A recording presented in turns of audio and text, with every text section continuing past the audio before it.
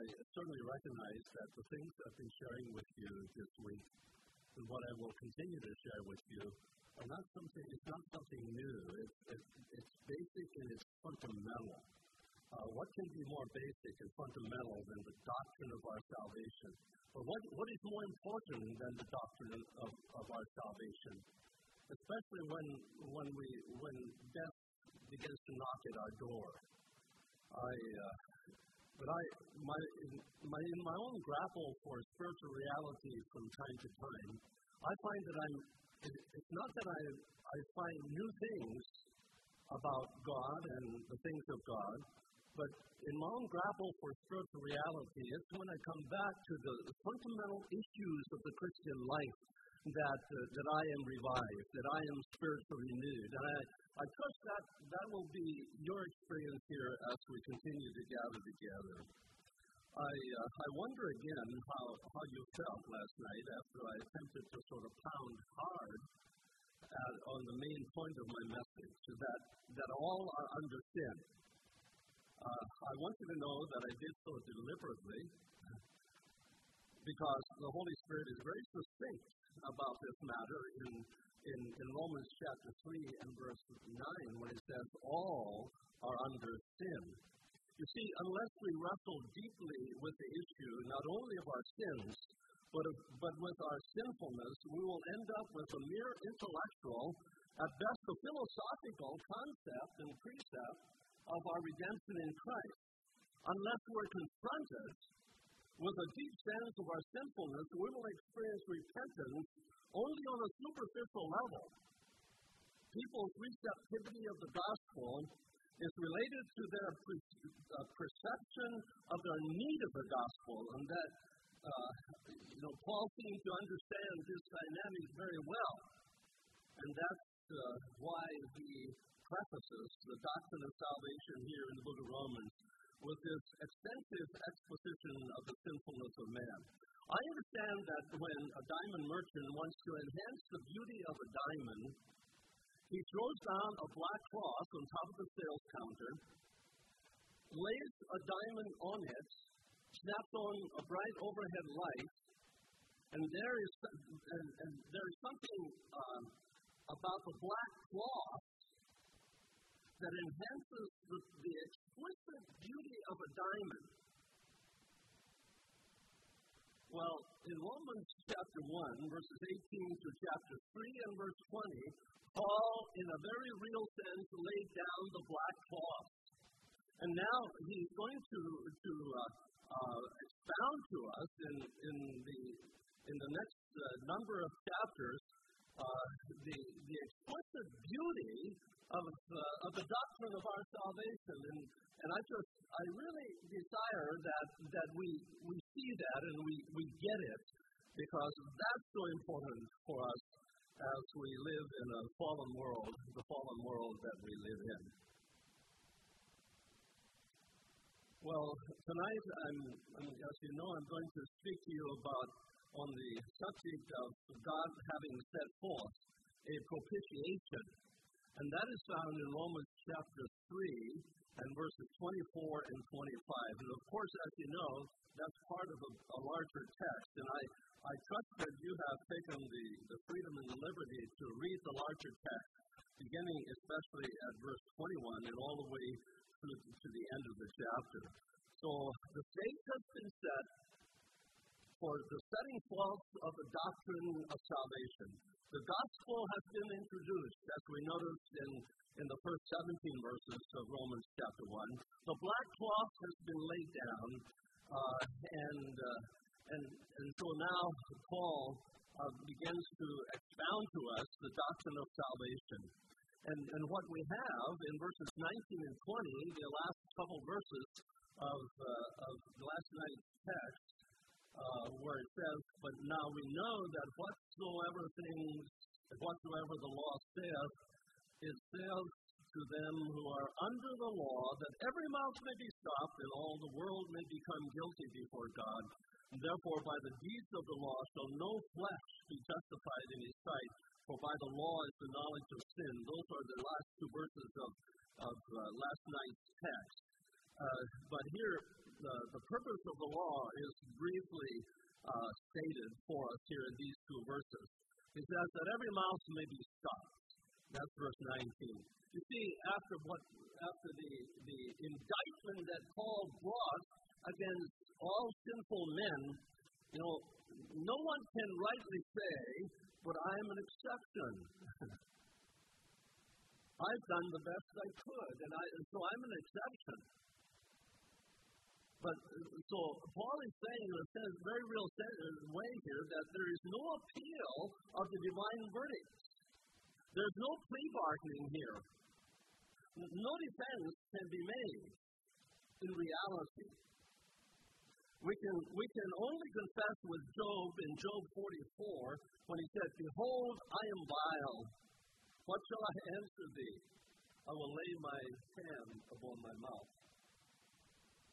Every mouth may be stopped, and all the world may become guilty before God. And so the three purposes of the law, as Paul gives it here, is going to enlarge on this in Romans chapter 7, but that every mouth may be stopped, that the whole world may be guilty before God, and so that, and by the law is the knowledge of sin, and that is especially is going to be enlarged upon in Romans chapter 7, and we'll be looking at that tomorrow, Sunday morning. There are two clarifying statements made that are very important to us in verses 19 and 20, which I read here. And those two clarifying statements are that what things soever the law says, it says to them that are under the law. We notice that all men are under sin. Paul said that in verse 9. Here he says that whatever the law says, it says to them who are now under the law. What does it mean to be under the law? Well, there are a number of things that we could explore here in relation to that. But it seems to me that, at least I understand this, that as soon as one breaks the law, you come under the law. Under the law means to come under its jurisdiction and to come under the condemnation of the law because of a broken law. And so we come under the law. I remember very well several years ago, I was preaching in a church in Oklahoma, and we were on our way home on Monday morning, and we got on the plane in Oklahoma City, and we're going to fly to Dulles International Airport here in Washington, D.C. And as Ed and I got on the plane and we found our seats, there were 3 seats on each side of the aisle, and in the window seat was a middle-aged man, and so we sat down there. I sat beside him, and as we belted in and got ready to go, we began talking and sort of learning to know who we are and who he is, and I discovered that he was a Jewish man, and so he was someone who had taught on the university level and that kind of thing. But before long, I said, so what do you make of your Messiah? And just like that, he came back to me and said, "You mean that bastard son of Mary?" And I said, "Whoa." I mean, I didn't say it out loud, but it sort of set me back on my heels for a bit. And so we began to talk, and we talked for 3 solid hours, all the way from Oklahoma City to Washington, D.C.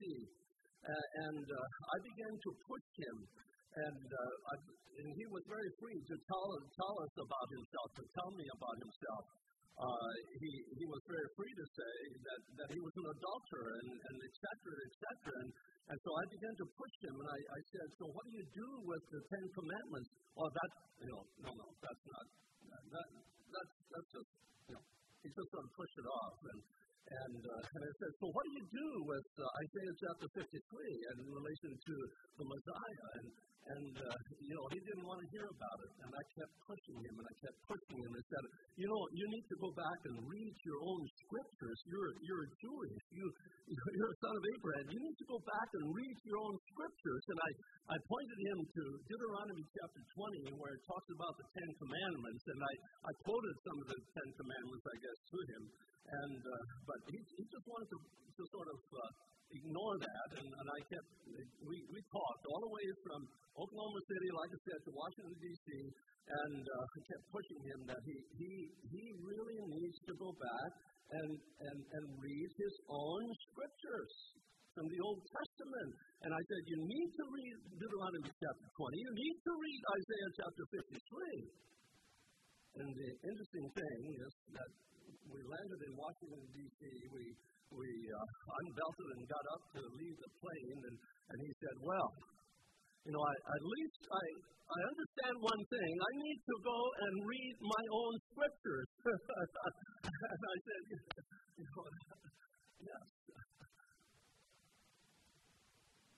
He was under the law. He was under the condemnation of the law.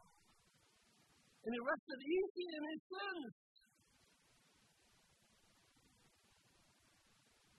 And that's a tragedy.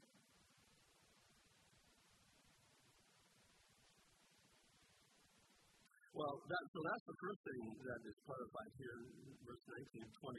And then the second thing is clarified. He says that by the deeds of the law shall no flesh be justified in his sight. Can anything be more clear than that? By the deeds of the law shall no flesh be justified in his sight. This is a very definitive statement. By saying no flesh means it's all inclusive, meaning no man, Jew or Gentile. Imagine how this statement shocked the sensibilities of the self-righteous religious Jew. I had sincere brethren say to me, but Wayne, weren't the people under the old covenant justified by the law? What do you say? Were they? Was there anyone in the Old Testament who was justified by the law? Paul says no. Well, we'll probably look at that later some more, but that's a very clarifying, succinct statement that's given to us here in Romans chapter 3. Well, tonight, I believe that in our passage, beginning in verse 21 all the way to verse 26 in Romans 3, we find that justification by faith is defined and explained, and we're given the basis of our justification by faith. So I'd like to read that passage. Would you stand with me as to the reading of the scriptures, beginning at verse 21 all the way through verse 31. But now the righteousness of God, without the law, is manifested, being witnessed by the law and the prophets, even the righteousness of God, which is by faith of Jesus Christ, unto all and of all them that believe, for there is no difference.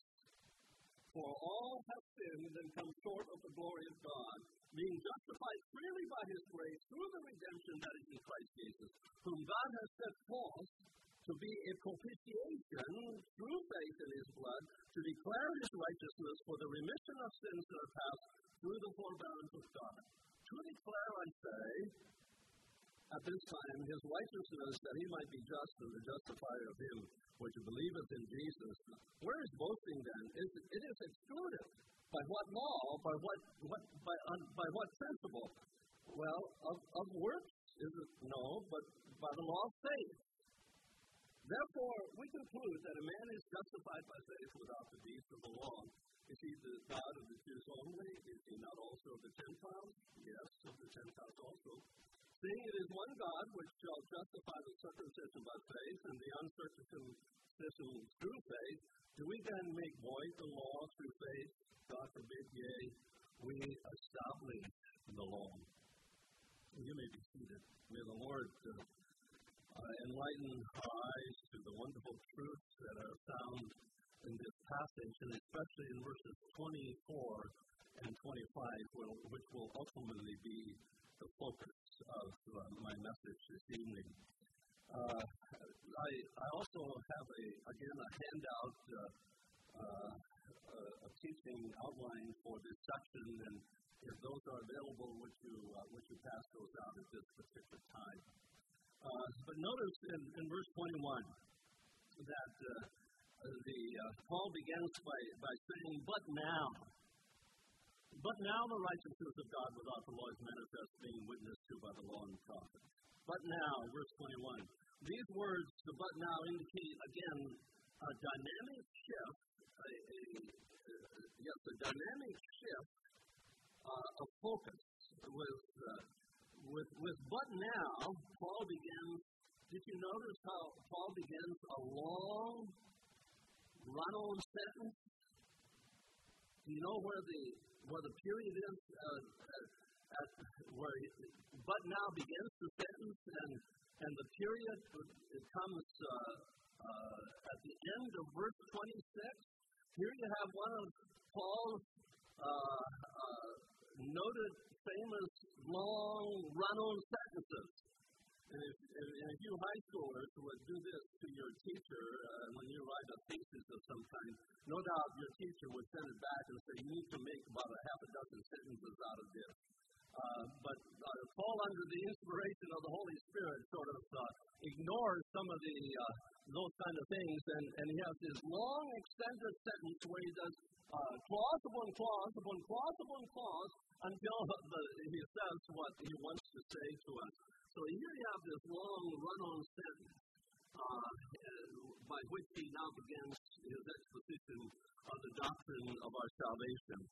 And so, from chapter 1, verse 18 through chapter 3, verse 20, Paul took on the role, as I indicated last night. It seems like he takes on the role of a prosecuting attorney, proving that all are guilty sinners under the wrath of God, that all are under sin. Now, it seems to me that we can see Paul changing, as it were, in a sense, his role, and now he becomes what I may call a defense attorney, as it were, and shows how we as guilty sinners can be justified, how we can be made right with God through the redemption that is in Christ. And this long run-on sentence, Paul clearly set forth three things that I want to focus on, and I'm really going to focus most of all on the third thing, but three things that Paul set forth here that are important to the doctrine of salvation. And the first one is how he explains from the get-go here how a guilty sinner can be made right with God. And that's important. That's simple, but that's very straightforward, but that's important. And secondly, he emphasizes the fact that all are made right with God in the same way. That's in the middle of this long run-on sentence. And then toward the end, especially in verses 24 and 25, he gives us the fundamental basis for our redemption.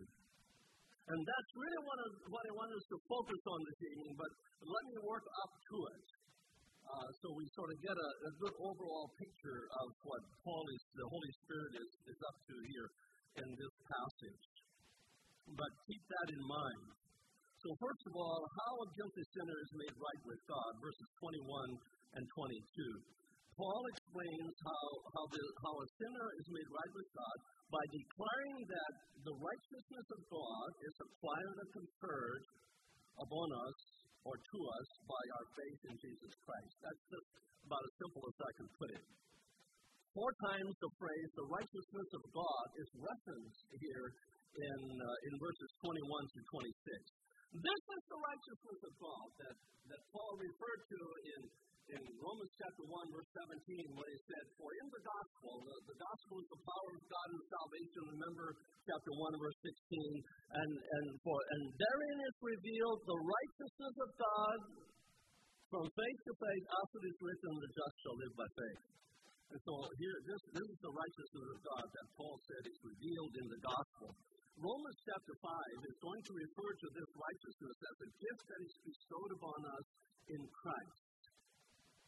Verse 21 and 22 tell us 3 things about the righteousness of God. First of all, it is without the law, meaning apart from the law. It cannot be attained by the deeds of the law, as he said in verse 21. And secondly, he tells us it is witnessed to by the law and the prophets. Now, isn't that interesting? I mean, yes, he said that no flesh can be justified by the law, but he said it is witnessed to by the law and the prophets.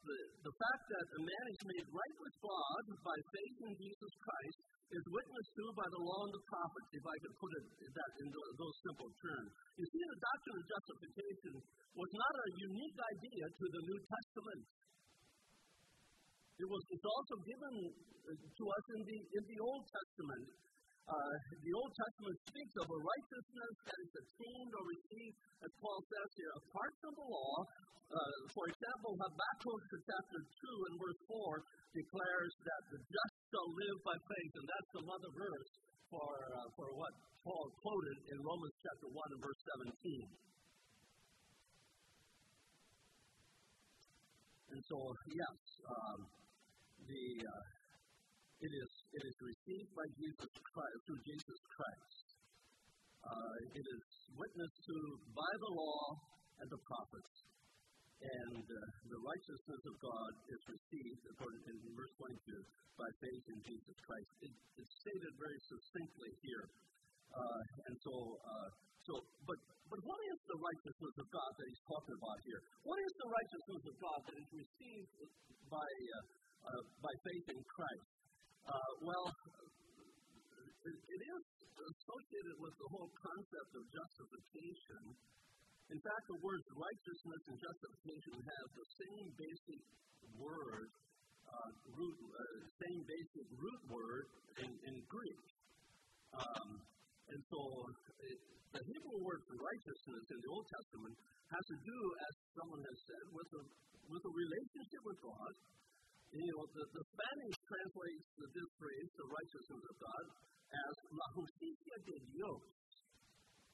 The German translates it as die Gerechtigkeit, die vor Gott gilt. Now, I grew up reading and understanding German. I'm limited in the High German, the real German, but I do understand quite a bit of it. But I struggle as I thought about this, as it gets it as Martin Luther gave it translated into the German. I struggle with understanding the word guilt. Die Gerechtigkeit, die vor Gott gilt. What does it mean, die vor Gott gilt? What is guilt?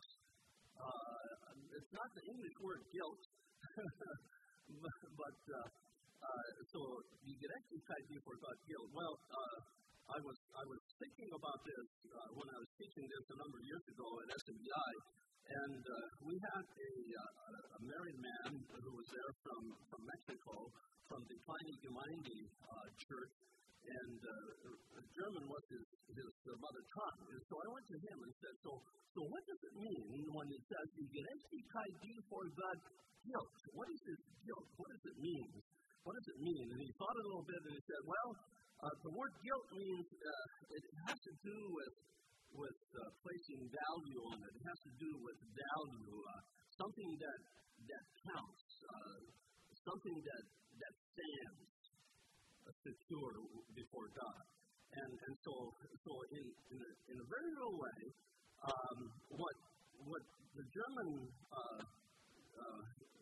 phrase means is that what he's saying is that it's talking about the righteousness that counts. That the righteousness that is of value, the righteousness that is acceptable, that stands before God. And I like that. So Schrock's definition of the righteousness of God, it has to do with having, if I would put it as simple as I could to someone who would be on his deathbed, I would say it has to do with having a right standing with God. That's about as simple as I could put it. That's sort of breaking through all of the theological jargon and that is often put upon this phrase. It has to do with coming into a right relationship with God. It has to do with coming into a right standing with God through the atoning sacrifice of the Lord Jesus Christ as a result of embracing the atoning work of Christ for oneself by faith. So it really has to do with coming into a right standing with God. And that's about as simple as I could put it. So this is the righteousness that Paul is talking about, and this is in essence the meaning of justification as far as I'm concerned as Paul gives it here in the book of Romans. Well, so the second thing that Paul emphasizes in this, in verses 22 and 23 then, is that all acquire a right standing with God the same way. That's verses 22 and 23. Let me read that again. But now the righteousness of God without the law is manifested, being witnessed to by the law and the prophets, even the righteousness of God which is by faith of Jesus Christ, unto all and among all them that believe, for there is no difference, for all have sinned and come short of the glory of God. There's still not a period there, but that's as far as I'm going to take that. So what he's saying here is that all acquire a right standing with God, the righteousness of God, in the same way. There are two statements in verses 22 and 23 that reinforce and that affirm that fact. And the first statement is, for there is no difference. Notice what he said. Even the righteousness of God, which is by faith of Jesus Christ, unto all and upon all them that believe, for there is no difference. Yes, there is no difference. This phrase, it seems like the Holy Spirit continues to reinforce the fact that the playing field is level. And as someone said, the ground is level at the foot of the cross. But in my way of saying this, the playing field is level. In fact, Paul has been leveling the playing field all along since chapter 1 and verse 16 with the little word all. Because he says that the gospel is the power of God unto salvation to all them that believe.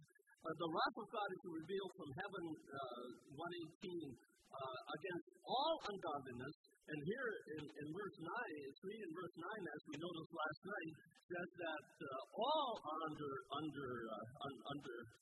sin. And now here the righteousness of God that is by faith in Jesus Christ unto all and upon all them that believe, for there is no difference. For all have sinned and come short of the glory of God, verse 23. Now, saying it in a different way, the ground is level at the foot of the cross because all have sinned and come short of the glory of God. That's the simplest interpretation that I can give to the intent, to what I sense is the intent here in this phrase. You see, the spiritual logic is this. Because there is logic. There is spiritual logic in what the Holy Spirit transmits to us here. The spiritual logic of verse 22 and 23 is that there is no difference, there is no distinction, there is no difference, there is no exception. All must come to God in the same way, for or because all have sinned and come short of the glory of God. That's the way it's put together there. This in a very forceful way reinforces what Paul said in Romans 3, chapter 3, verses 9 and 18, as we looked at it last night. That brutal section where he just nails us and says, there's none righteous, no, not one, and et cetera, et cetera. Brutal but true. And so, in a sense, he's reinforcing this. Again, in reinforcing the sinfulness of all men. You see, Paul doesn't seem to let us get away from the fact that sin has permeated the human personality in an all-exclusive way, and that sin affects us deeply. It really does. You can ignore God. You can ignore the commandments of God. But by doing so, you are affected deeply in your life.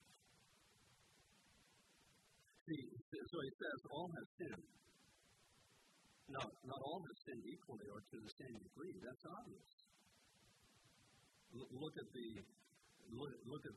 pagan Gentile sinner in chapter 1 and the sinner, the religious Jew who is a sinner before God. Not all have sinned, but not all have sinned equally or to the same degree. But all have sinned.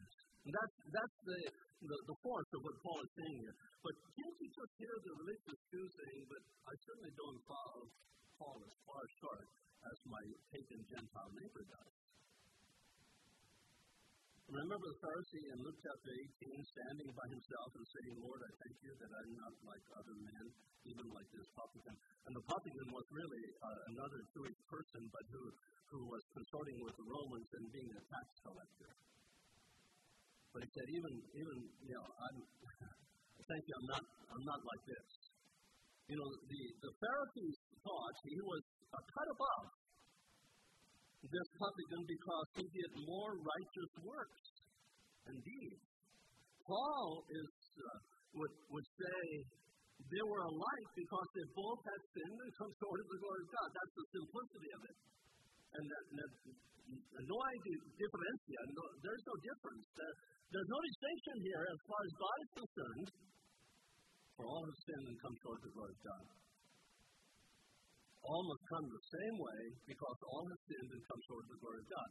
That's the simplicity of the statement here, and that's the context in which this is found. So allow me to ask you this evening, just how much must a man sin before he falls short of the glory of God? How much? How much did Adam and Eve sin before they lost the glory? Huh? One act of disobedience, wasn't it?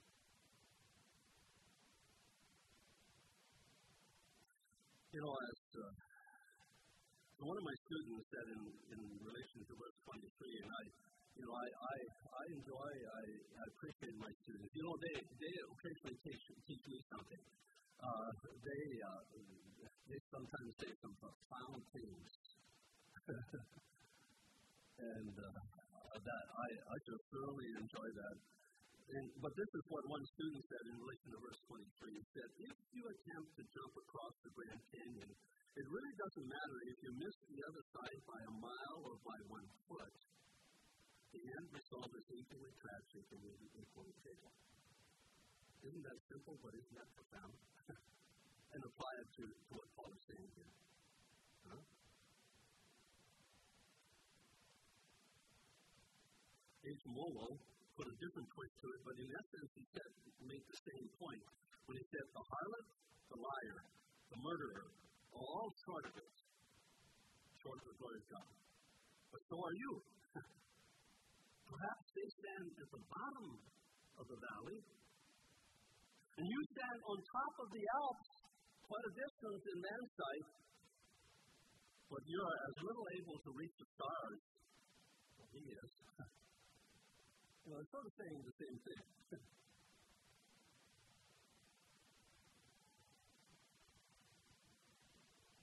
But let me ask you this evening, what does it really mean to fall short of the glory of God?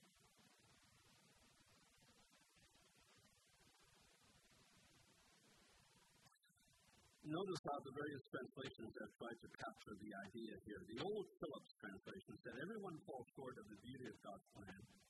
The old New English translation said, all are deprived of the divine splendor. I think that's pretty good. New Living says, all fall short of God's glorious standard. Well, that's a pretty good interpretation of it. The Amplified says, all fall short of the honor and glory which God bestows and receives. The Spanish says, todos están destituidos de la gloria de Dios.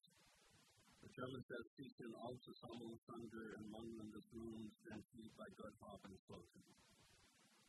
Well, I ask again, what does it really mean to come short of the glory of God? Allow me to put forth sort of two definitions of the glory of God in the context of verse 23.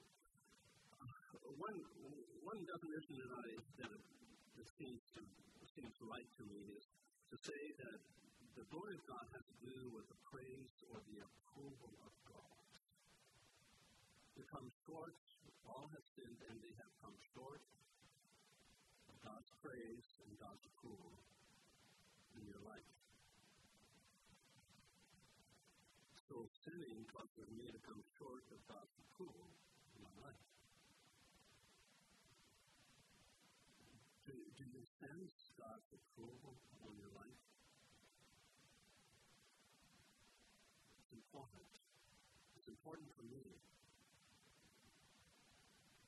Before I come up here and preach, did I sense God's approval on my life? And in everyday life, it's important for me to have God's approval on my life. Well, so the approval of God, comes short of the approval of God. Well, that's one possibility, interpretation of the glory of God. And then the second one is the glory of God has to do with the splendor or the outshining of God's holiness and the outshining of God's person. You see, the psalmist speaks of the beauty of holiness. The world around us doesn't think that holiness is beautiful, but the psalmist talks about the beauty of holiness. Would you indulge me for a moment?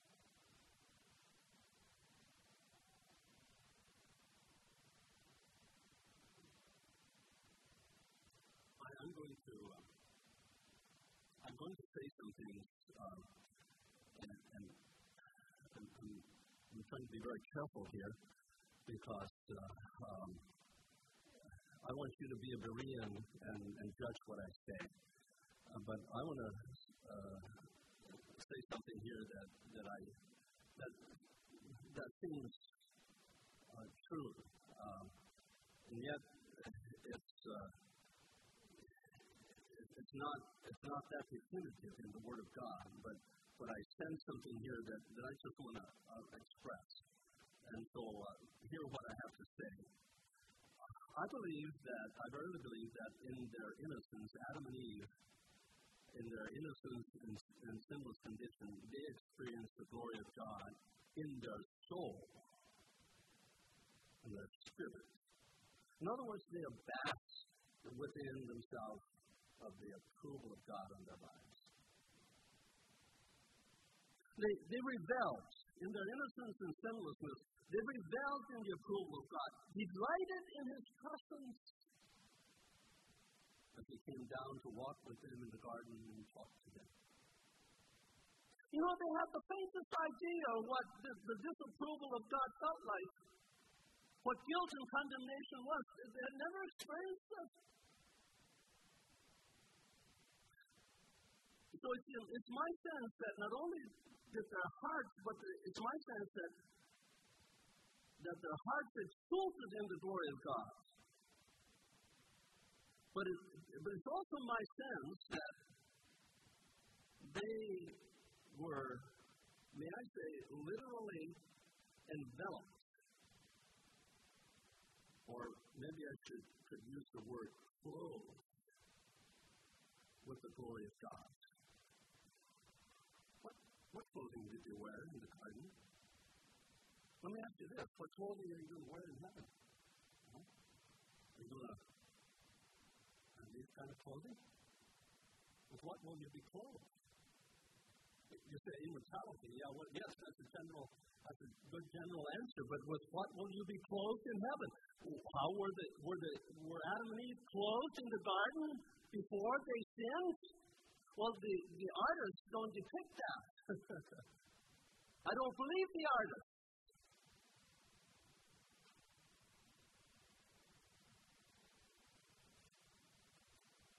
But it seems to me, like I said, I can't prove this, but it seems to me that Adam and Eve were literally enveloped and clothed, shrouded, if you please, with the glory of God.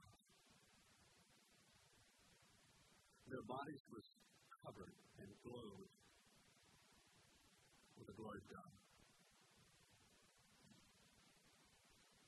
In other words, the glory of God, the outshining of God's splendor, clothed their nakedness.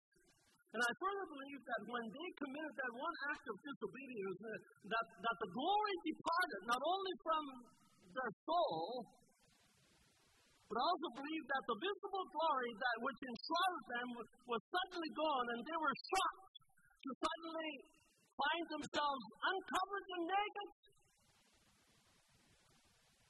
Can you imagine the shock? Not only what they felt on the inside, but suddenly they were no more shrouded with the glory of God. And for the first time, for the very first time, they felt the devastating effects of guilt and condemnation.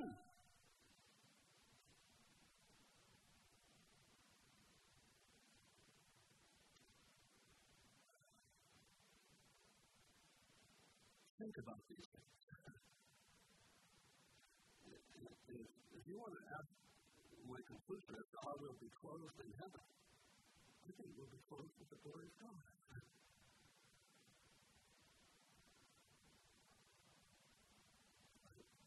I can't really literally prove that, but at least would you allow me that idea? It thrills me, actually.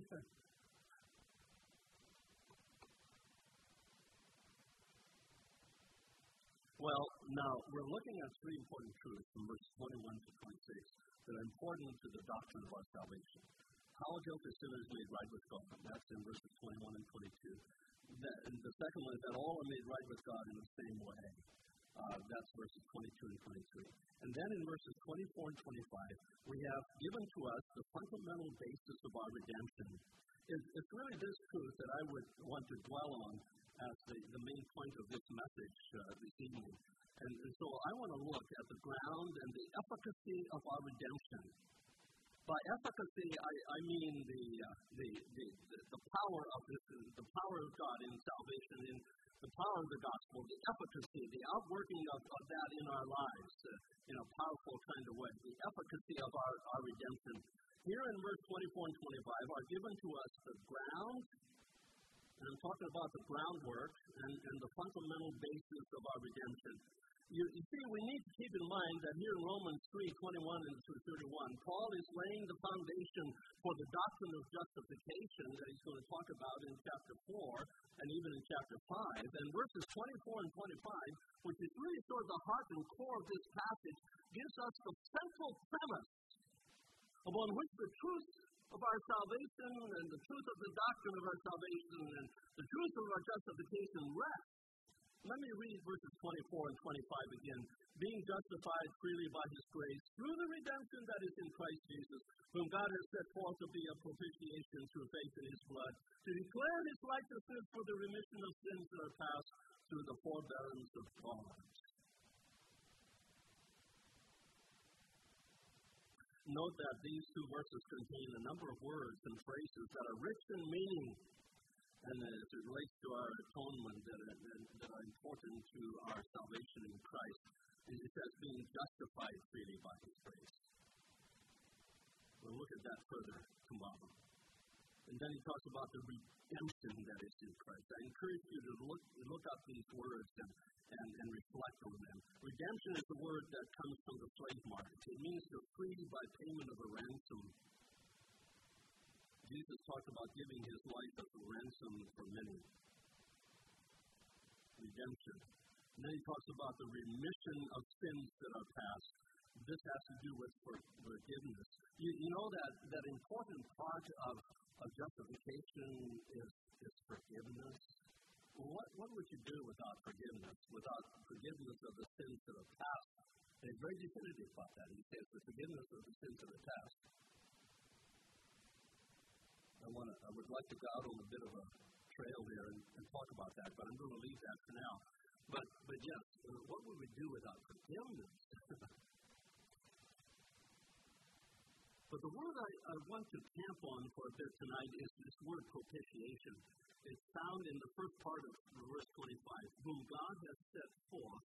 Jesus is talking about Jesus, who He has set forth, as a propitiation through faith in his blood.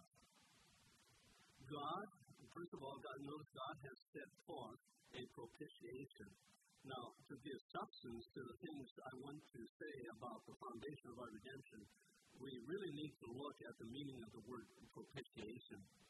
You see, the word propitiation, as used here in 25, is central to our understanding of redemption.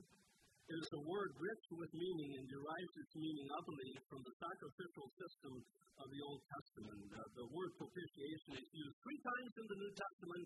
1 John chapter 2, verse 2, and 1 John chapter 4 and verse 10, and here in Romans chapter 3 and verse 25. Only 3 times, but it's a word that is rich with meaning, and we need to understand. So what is the meaning of propitiation? And I'm not pretending here that I fully understand all of the implications and the nuances of this phrase propitiation, but you might find it interesting that the German uses the word Gnadenstuhl to depict the meaning of the word propitiation. Gnadenstuhl comes from the English word mercy seat. He is our mercy seat. He is our Gnadenstuhl.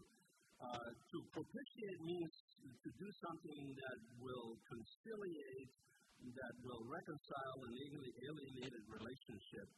Yes, it has within itself, depending on the context in which it is used, it has the idea of placating, but it's not the main idea of propitiation. I want us to understand that.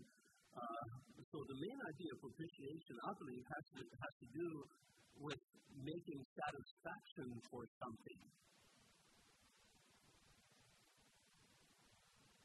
And so, from the Old Testament perspective, it means to make atonement, to reconcile the sinner to God, which is what happened when the blood was taken into the Holy of Holies and sprinkled on the mercy seat.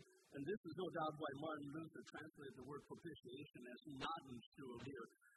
But the fact that God set forth Jesus as a propitiation means that God set forth Jesus as a propitiatory sacrifice, an atoning sacrifice, a sin sacrifice that somehow, and I don't really totally understand that, but somehow it satisfies the holy justice of God, so that my sins and my guilt could be, what Peter talks about in Acts 3:19, could be blotted out.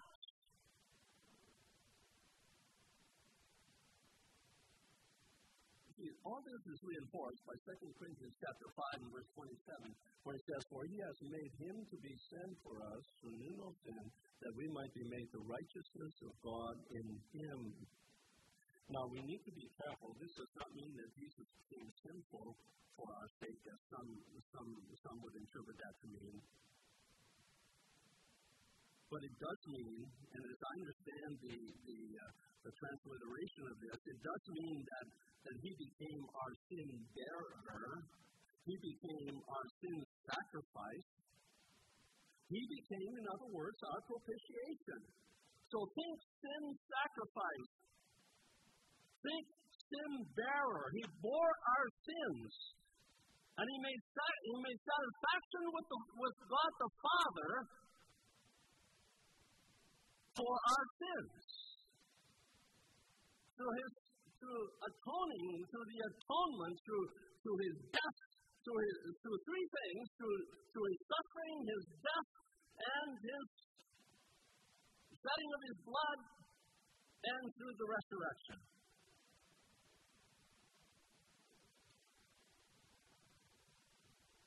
And again, I say, this does not mean that Jesus became sinful on the cross.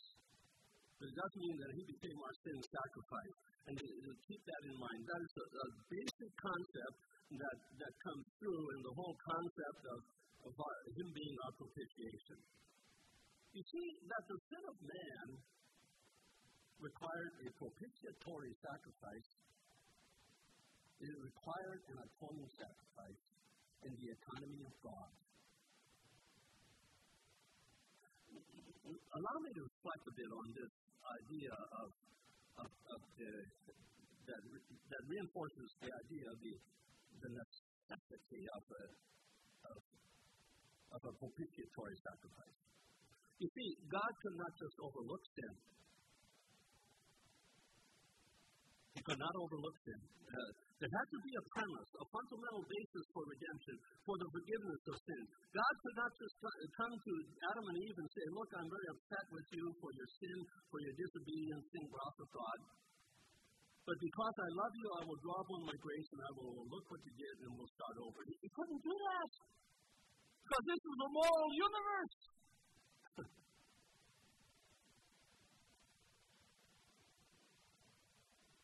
No, atonement had to be made. The justice of God had to be fully satisfied. I like the idea of satisfaction. So yes, satisfaction had to be made. A redeemer had to make redemption so sinful man could be reconciled to holy God. There had to be a daysman, as Job said it in Job chapter 9, verse 33. In other words, a mediator, a go-between, one who could lay his hand on holy God, one could lay his hand on sinful men, and bring them back together.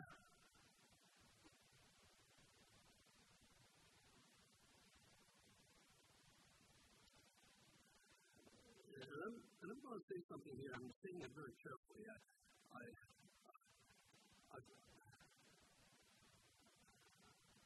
I thought a lot about this. And so I'm going to say it. I'm going to say it very carefully. Again, judge what I say. Because this is, let's just think about it. God could not bring about our salvation, our justification, by the power of His Word. That's the statement I want to make. I make it carefully because I'm sensitive to how this may sound. Is God all powerful? Is His Word all powerful? Yes, it is. You see, Jesus, by the power of His Word, did many wonderful things. By the word of His power, it says in Hebrews chapter 1, He created all things. Hebrews chapter 1, 2, and Colossians 1:16. By the word of His power, He upholdeth all things. Colossians chapter 1, verse 17, meaning that He holds the sun in its place, the moon in its place, the stars in their place. Everything has its orbit, but they're held in place by the power of God, by the power of His Word.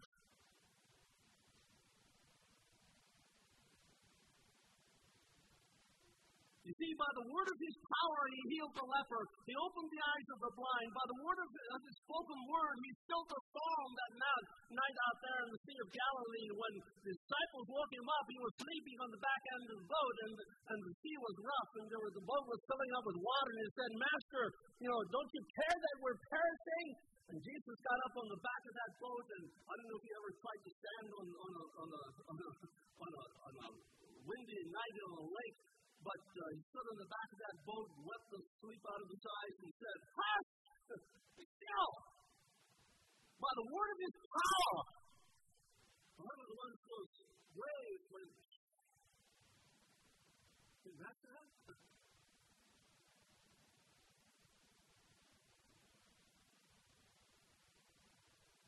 By the word of His power, He set men free from demons. One day Jesus stood by the grave of His friend Lazarus.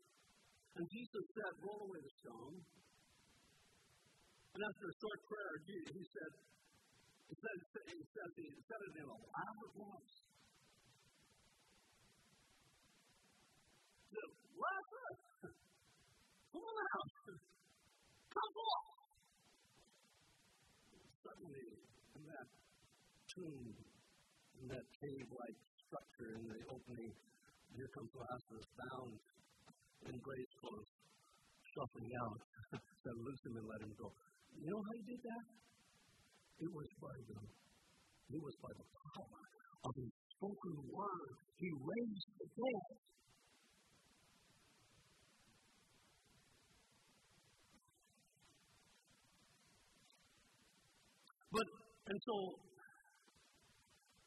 But when it came to your salvation and mine,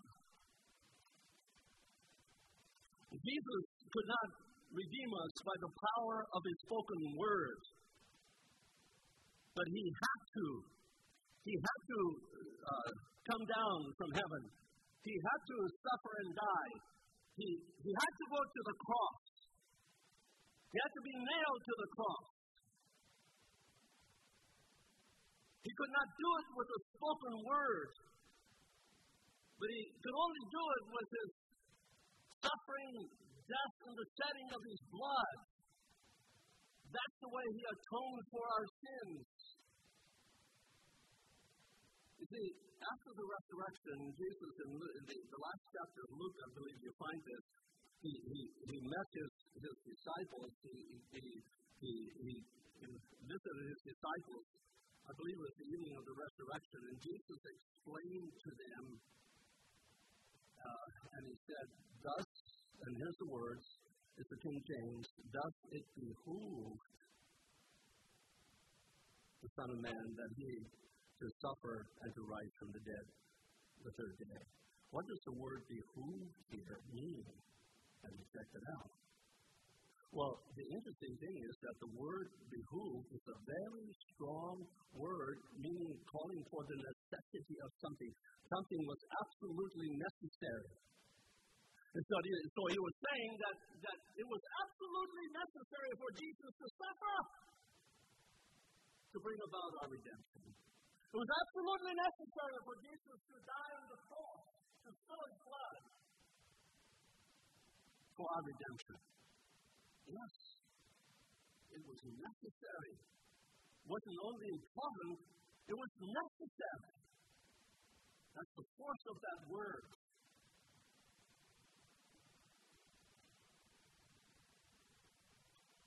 So when it came to bringing about our salvation, when it came to bringing about our redemption, I say again, he did not do it by the word of his power. He had to come. He had to take on humanity.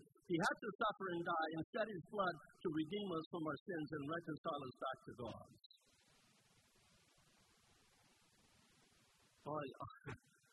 I rejoice in the reality of that this evening. I trust you do too.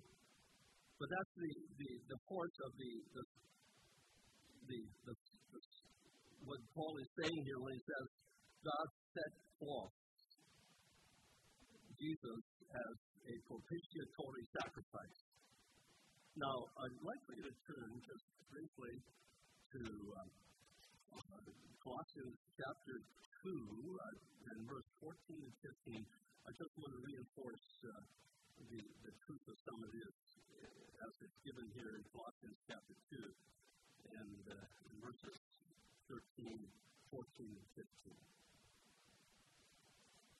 You know, there was a time that I struggled deeply with the assurance of my salvation, but here in Colossians chapter 2, Jesus said something in verse 13 that really spoke to me. In the last phrase, he says, in verse 13, he says, you being dead in your sins and the uncircumcision of your flesh, has he quickened together with him, having forgiven you all trespasses. All trespasses. You know, I glory in the reality of that. All my sins in the past.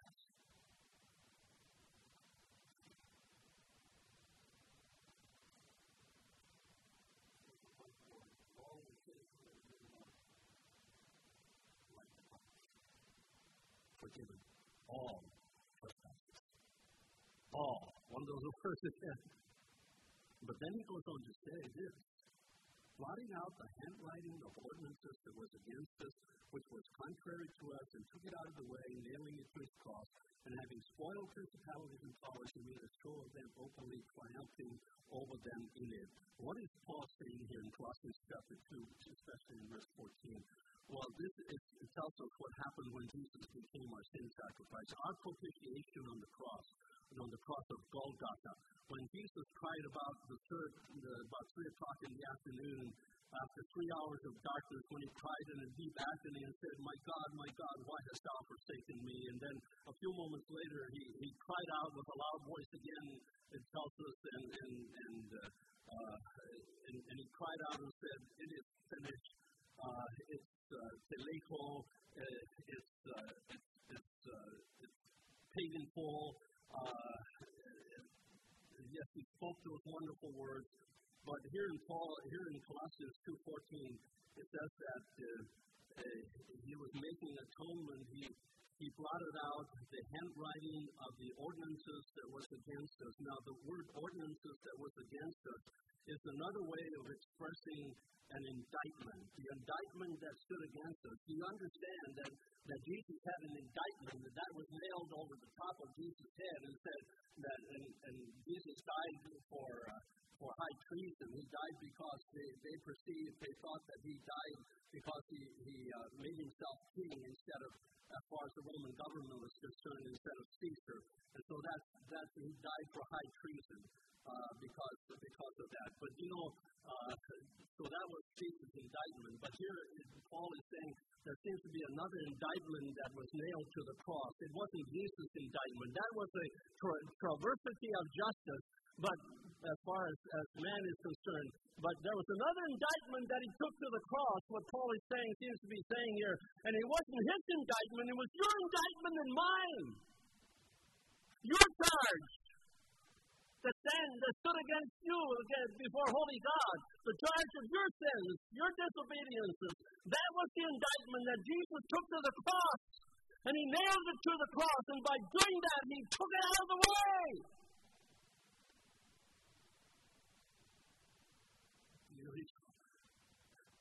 You rejoice in the fact that the indictment of our sins, guilty before God, was taken out of the way. Do you understand not only how beloved you are of God, but how free you are in Christ?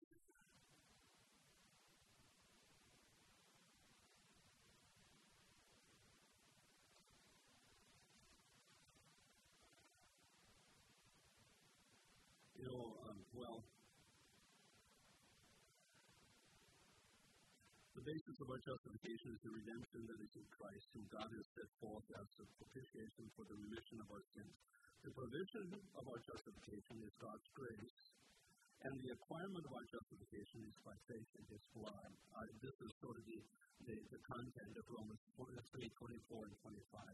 Now, there are four ramifications it gives us in verses 26 to 31 as a result of this. And so the one ramification, the one result is that it enables God to be both just and the justifier. Secondly, it eliminates boasting, verses 27 and 28. Thirdly, it makes salvation available to all, because nobody could earn it, and so all have to receive it by grace. So it makes it available to all. It makes it a free gift. Everyone can receive a gift. One doesn't merit a gift. You just reach out and embrace it and say, thank you. Sometimes it's difficult for me to receive gifts from people. But I've learned to just not say anything except say thank you.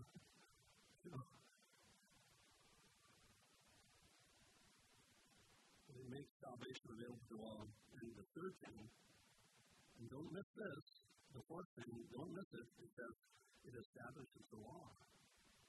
We weren't justified by the law, but the redemption of Christ makes it possible then for us to go on and establish the law.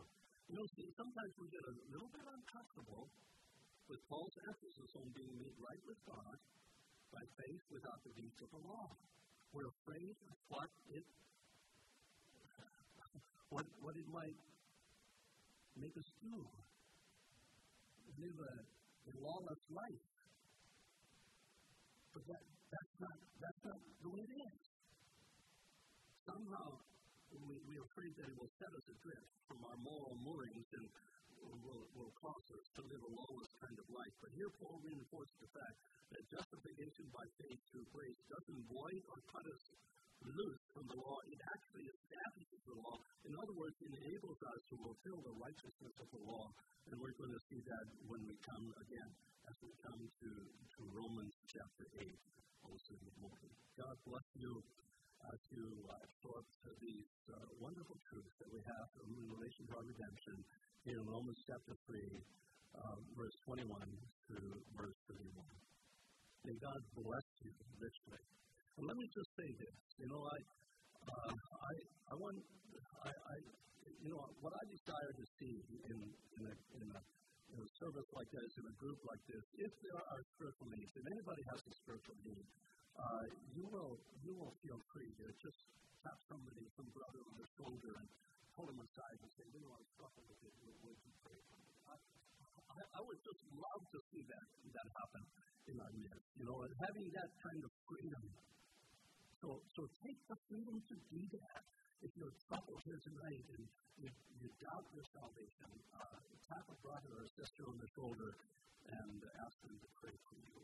You will be blessed if you do that. Would you stand with me? Do you know that the song that's not in your songbooks, the song, Jesus Christ has made to me all I need, all I need. Let's sing with that, shall we? Jesus Christ has made to me all I need, all I need. He alone is all my plea, He is all I need. Wisdom, righteousness, and power, holiness forevermore, my redemption full and sure. He is all I need. He's the treasure of my soul, all I need, all I need. He has cleansed and made me whole. He is all I need. Wisdom, righteousness, and power, holiness forevermore, my redemption full and sure. He is all I need. Yes, He is. He's all we need. May He be your all in all. That's the good for me. Lord, I want to thank you for this gathering of your people, your saints, those who have been redeemed by the precious blood of Jesus, redeemed beyond their wildest imagination. Lord, I pray that the truth of what you did on the cross of Calvary by being set forth as our propitiation might be driven home into our hearts in a new and a fresh way. Lord, that it might establish us in our faith and in our walk with you. Lord, it won't set us adrift, but it will establish us. And we just want to thank you for that tonight. And I pray that this truth might be indelibly imprinted upon our hearts and minds. Dismiss us with your blessing and go with us. And we praise you for it in Jesus' name. Amen.